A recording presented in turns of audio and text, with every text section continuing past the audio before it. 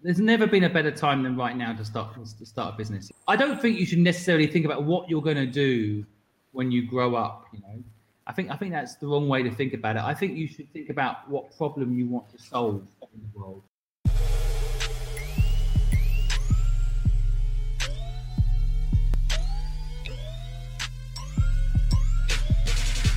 Welcome to Coffee, Eggs and Inspiration. This week, I'm joined by the wonderful Simon Squibb. Simon's an entrepreneur and investor, founder of the Purposeful Project and many things in between, which we'll talk about. Simon's been a good chunk of his career in Hong Kong, where he started out. He founded actually an agency called Fluid in the year 2000 with Helen Griffith, and sold that in 2016 to PwC.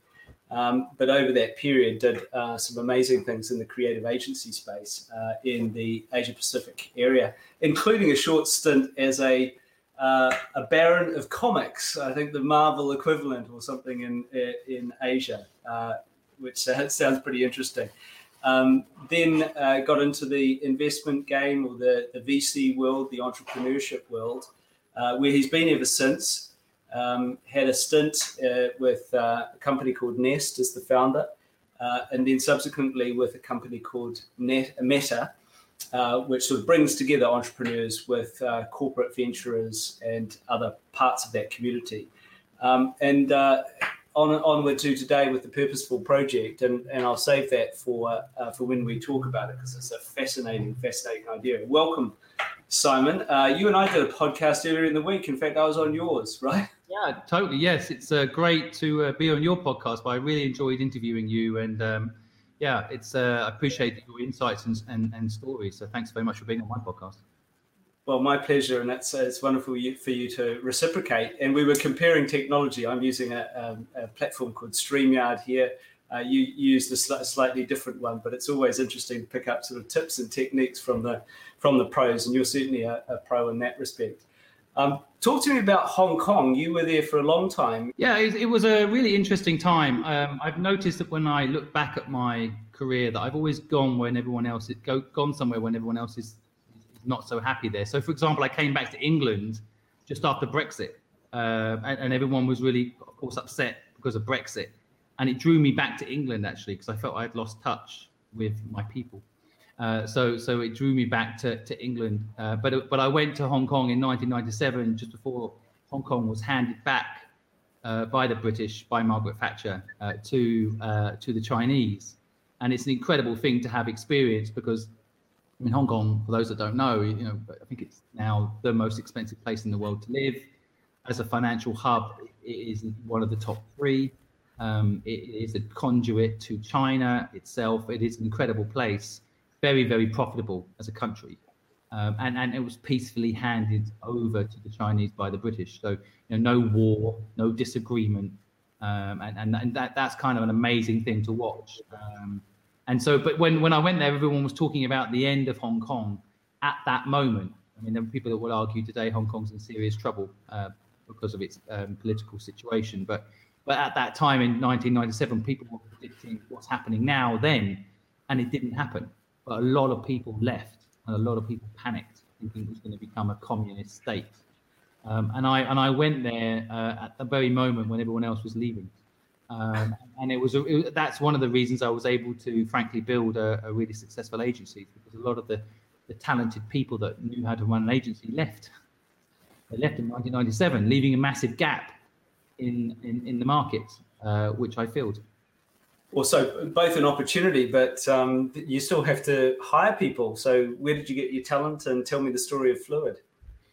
Yeah, well, I guess our model originally for the creative agency, it grew into this incredibly big and successful agency. But the original premise of the business was actually pretty simple. I met someone who you mentioned earlier called Helen Griffiths. And when I met her, she was working as a junior designer for a magazine. And she was literally really just at the beginning of her career. And I watched what she could do as she was designing this magazine. And I asked her what she was charging. And I laughed. It was literally nothing. And I said, why are you charging so little? And she said, I just love doing it. Like every creative I think I've ever met since. That's good. And I said, you're undercharging for this, and I feel like, let me help you charge properly for what you're doing. And she said, I really hate marketing and I really hate selling. So why don't we team up? And I said, well, I love marketing. And she said, I love design. So we said, well, let's create an agency called Fluid Design and Marketing. And we were the first agency at that time to be digital first. And we were thinking digital first, really, in all our creative. And the second thing, we were the first agency that really combined design and marketing. There were marketing companies that gave you marketing strategies, and there were design companies that created nice campaigns, but there weren't very often companies that had a design and marketing mindset. And coupled with the digital, we were quite quickly singled out by some big companies that hired us as quite unique. But it started out very simply, just a partnership between two people. I never thought about needing to hire all these creative people, which we then went on to hire. But what did help was having a very talented creative person at the beginning, because she would cultivate and help the next generation of designers come through the system. What are the sorts of projects that you worked on? Can you give me an example of one that you're really proud of? Oh, so many. I mean, I got involved in all sorts of interesting things. I think working on like CNN Japan and launching CNN Japan was pretty interesting. Like an American news channel, rebranding it so that it was CNNJ, and working within the guidelines of like CNN brand, but also creating something that was going to work in that market, and kind of a digital first approach at the time, which is like part of the strategy was get into hotels as well. Like CNN, I mean, without getting too political, Donald Trump said when he went overseas, no one liked him because everyone's watching CNN, right? And a lot of it's because they're watching it in the hotels. No one's really watching Fox. It's not broadcast outside much of the US, right? Some things change and others don't, right? Yeah, that's true. The business became wildly successful, and you ended up selling to PwC, and you'd taken the decision to put a managing director in place shortly before that. So you were able to decouple at that time and go off and do different things. But it's a fascinating and a poignant example, I think, of everything that's happening in both the consulting industry and the agency industry at the moment. We see this convergence in a way where the media agencies predominantly of the past, and many of them had creative agencies under their umbrellas, these sort of archipelagos of companies, are being threatened and challenged by the big four, the big audit firms that have got consulting arms like PwC, and others like Accenture along the way, and it's sort of converging. But design and user experience and things like that seem to sit at the heart of this sort of confluence, this conflict. I'd love to hear your view on what's happening in the agency world at the moment and your experience sort of being part of that story.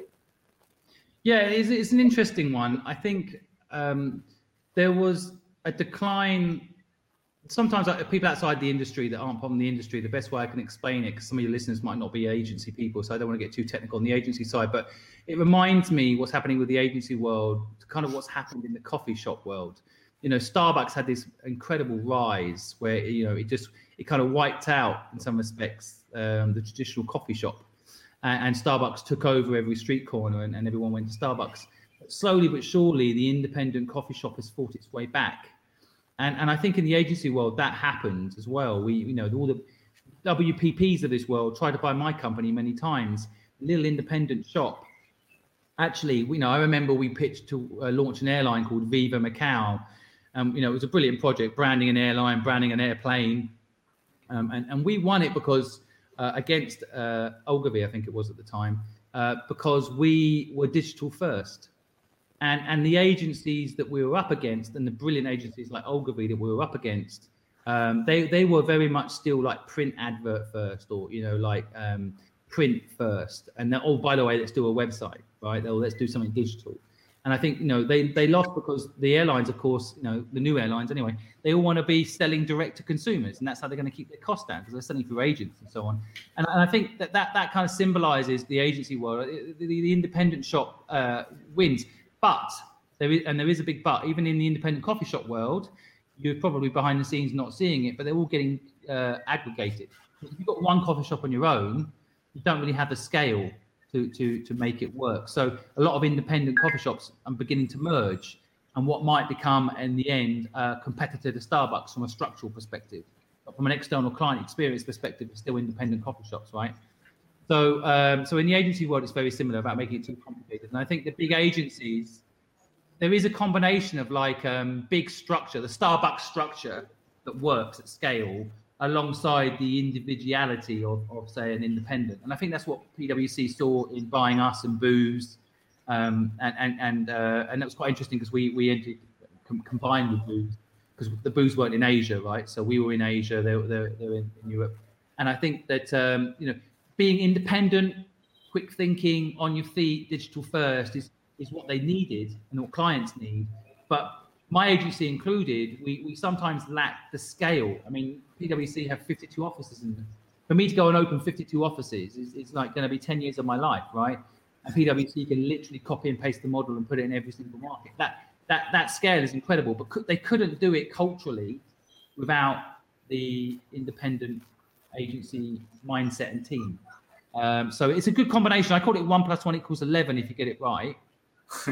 And Fluid's done really well inside the PwC business, as has Booze, and it's benefited clients, because really that's what it's all about. That's why all companies grow, because their clients are happy, right? So that's my. It's a very difficult balance, isn't it? And you see this playing out with some of the acquisitions that Accenture's done as well. You need to leave that sort of independence, that sort of cultural upstart identity in place without smothering it, by the sort of big suited corporation, but also give the scale. So it's a really interesting balance, and it's great to hear Fluid's done well through that merger. Let's move on and talk about entrepreneurship, because that's really the area that you're an entrepreneur yourself, obviously. Some would say poacher turned gamekeeper, perhaps, but now you're giving back. You've been skillful and insightful and fortunate enough to do pretty well, and you've got the Purposeful project at the moment, which is all about helping entrepreneurs for free. Tell us more about that. Yeah, I think I was reading a story just as COVID hit about how many people were going to be put out of work because of COVID. And it proved to be true a year later. I mean, they predicted about 1 million people would lose their job because of COVID. But thanks to furlough, it wasn't instant. But in the last budget recently, it did register that over 800,000 people have lost their job because of COVID. 800,000 people. But when I read this before it happened, the prediction, I felt a sense of responsibility. I mean, I'm not a doctor, so I couldn't go on the front line and help in that way. But I could help some of those 800,000 odd people. There's no job. There really shouldn't be unemployment in this day and age. I'd love to eradicate unemployment. I mean, that's the overarching mission that we're doing, because in reality, no one should not have a job if they don't want one. And a job is a bit of a misunderstood word. I think something to do that you love is perhaps a better way to put it. And I feel like if you can't find a job, create one for yourself. And now with technology, in the palm of your hands, the power we have, the ability to broadcast and communicate as you are now to thousands of people instantly, there really is no reason why people can't start a business of their own instead of wait for a job. Even if it's a small business that you love, it doesn't have to be Google or Facebook or whatever. It can be something you just enjoy doing. And I think the big reason people don't do it is because they don't have the training. No one can be a doctor without training. No one can be a lawyer without training. There's nobody that can become anything without a bit of support. And so I decided that I wanted to build something at scale that could bring knowledge and support, help people build a business, help people grow their business, and make sure they never feel alone doing it. And that's what I set about doing with the Purposeful Project. We want to help people start and grow a business and never feel alone doing it. And we do it in various ways. But it was quite exciting to start off with this premise of we'll never charge people for help, because there's a lot of organizations out there, but there's always a little bit accelerators, for example, which I was involved in before. They'll take equity from you. But what if you've got no business that anyone wants equity in? What if you've got a business that I don't want equity in? What if you don't even have a company yet? So then what? How do you get the help you need? Okay, so maybe you pay a consultant. But what if you haven't got the money for a consultant or an advisor or business coach? And there's millions of people that can't pay for help. They can't even get the internet. So I love the idea that we would help anybody that needs it, and we're not after anything. It's actually quite liberating from a business perspective to have no agenda and just purely be trying to find a way to help people. It's an extraordinary mission that you're on, Simon, and obviously you're funding a lot of it yourself. Do you have other funding sources? Yeah, so I've been funding it for the last year myself, and I'm always very transparent about it. I've been spending about £12,000 a month myself on this, and I'm willing to fund it for the rest of my life.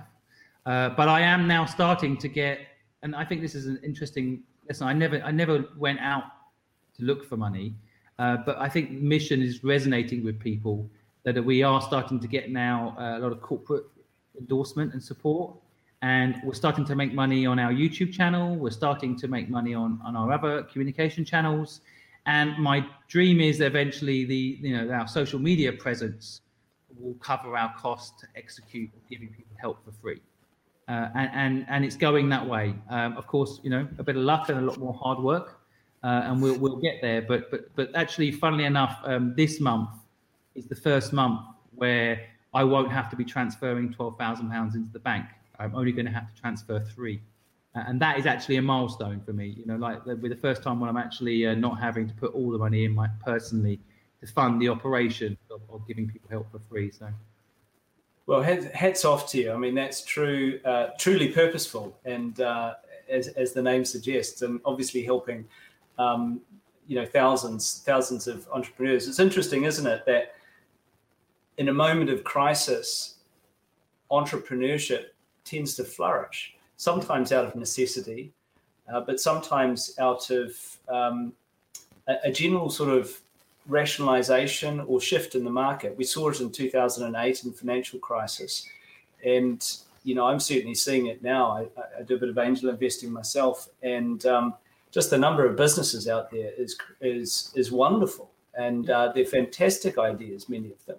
But your point is really well made. Until you've got a robust business plan and perhaps even a sort of fledgling team, it's very difficult to get support.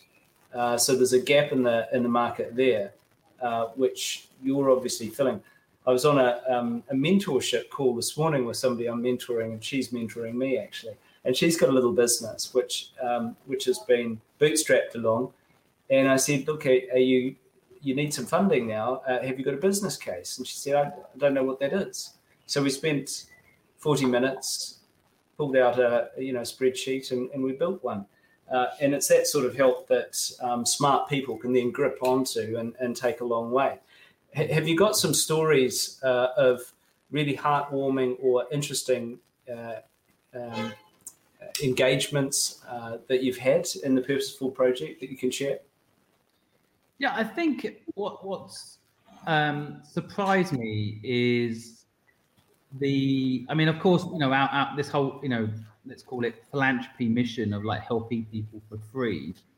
I think what shocked me at the beginning of the process was that people are skeptical.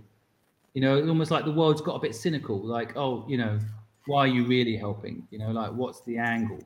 And if you're persistent and consistent, and you never start upselling, like we've never, halfway through a webinar said, oh, and by the way, if you really want to unlock the secrets to entrepreneurship, then join us on our £8,000 course next. We've consistently delivered value and never asked for anything in return.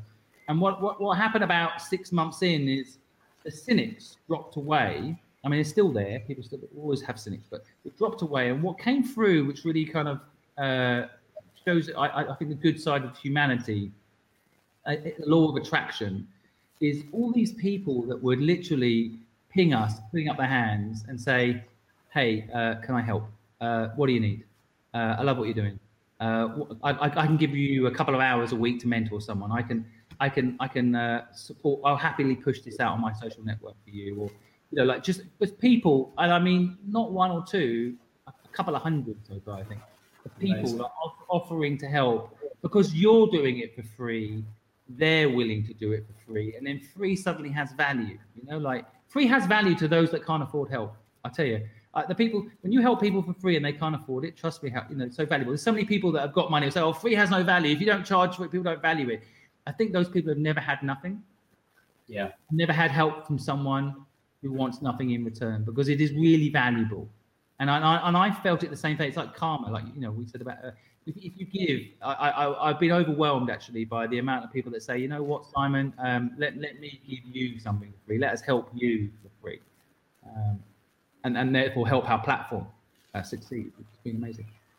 Well, I love your mission, and I'll join those volunteers and put my hand up here and do what I can. We've done a podcast together. Anything else you need, I'd be really happy to help to the extent it's helpful. How do people get in touch if they want to engage with the Purposeful Project? How do they get in touch? Yeah, just go to the website, purposefulproject.com. On there, you'll see we're actually running a couple of promotions at the moment where you can get capital, you can get mentorship, whatever you need, marketing support. So just go on the website, see what we're running right now, programs-wise. If you want one-on-one mentorship, there's a thing on there, you can get that. If you want to join one of our webinars, teaching you marketing, PR, branding, whatever you might need, sign up, join our mailing list. Let us know, what you need as well. You can just send us a direct message in there too. Of course, I'll put the links below as you do on these things, and I'm pointing down for those of you listening on a podcast. I'll leave the last words to you, Simon. If you're a person who's perhaps out of work, maybe coming out of school or lost their job in COVID and thinking about starting a business, what advice would you have for them? Yeah, I'd say a few things. There's never been a better time than right now to start a business. The amount of access to technology and knowledge, and it really is a wonderful time to start a business. And history always tells you the future. If you look back at history, and every single, as you said earlier, every single successful business has actually been started in difficult times. So that's one thing. The other thing I would say, I don't think I learned this until I was in my 30s, and I wish someone had told me a bit earlier, but I don't think you should necessarily think about what you're going to do when you grow up. I think that's the wrong way to think about it. I think you should think about what problem you want to solve in the world, and it could be a personal problem to you, whatever it is. And if you think about things in that context, then sometimes you can team up with other people that are actually solving that problem that you care about, and you can co-create, co-own. Mission alignment is powerful that way. Or you can go and build something that solves the problem that matters to you, that will motivate you. Of course, I call this purpose. The purpose of life is a life with purpose. It's kind of my favorite kind of statement around this. And that's probably what I'd say to people. Have a little think about purpose. Have a little think about what problem you'd like to solve, because it's an incredible motivator if you find that thing. Well, that's wonderful advice. What problem do you want to solve, and engage in a purposeful pursuit? Simon Squibb, you're an inspiration. Thanks so much for joining me. Thanks for having me, Greg. Appreciate you.